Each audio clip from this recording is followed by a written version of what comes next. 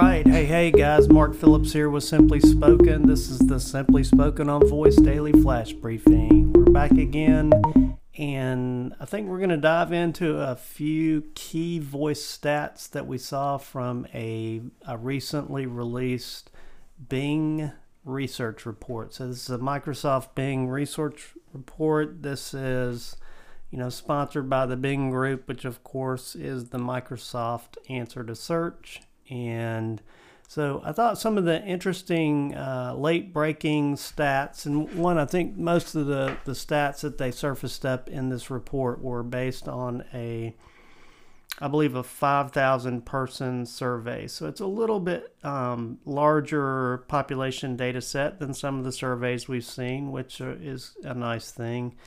And I don't know much about the methodology, but some of the stats were kind of interesting. So about 70% of their folks that responded to the survey had used a digital assistant. So that, again, we talk about training the U.S. population or the population of the world in general to use smart speakers or digital assistants, and we see that bear out in the surveys.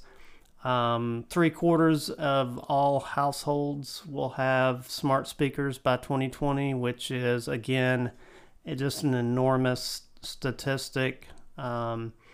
On the downside, I think this is interesting on the heels of some of the work that we've seen with Bloomberg coming out lately with reports on, how some of the vendors of the platforms listen to customer conversations so that they can help their AI get better, which of course we know is necessary, but disclosure is probably appropriate. So in the report, though, they talk about 41% of users have some concerns about trust, privacy, and passive listening. So listening without sort of the user's acknowledgement, just listening in the background, lurking, if you will, almost as an assistant. And I think, we talk about the privacy convenience trade, and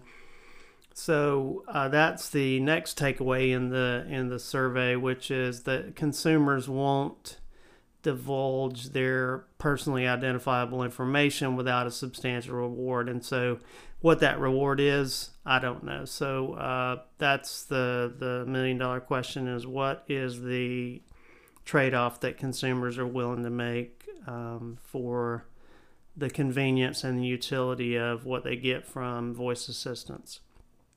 The last but not least stat that was kind of interesting in this one is that over half of the consumers surveyed expect their assistants to help them make retail purchases within the next 5 years. So this is a kind of maybe a leading indicator of where voice commerce, conversational commerce may be headed. And so we'll watch that one closely. We don't see that groundswell quite yet, but it is an interesting report. And so we appreciate the Bing folks for doing that survey.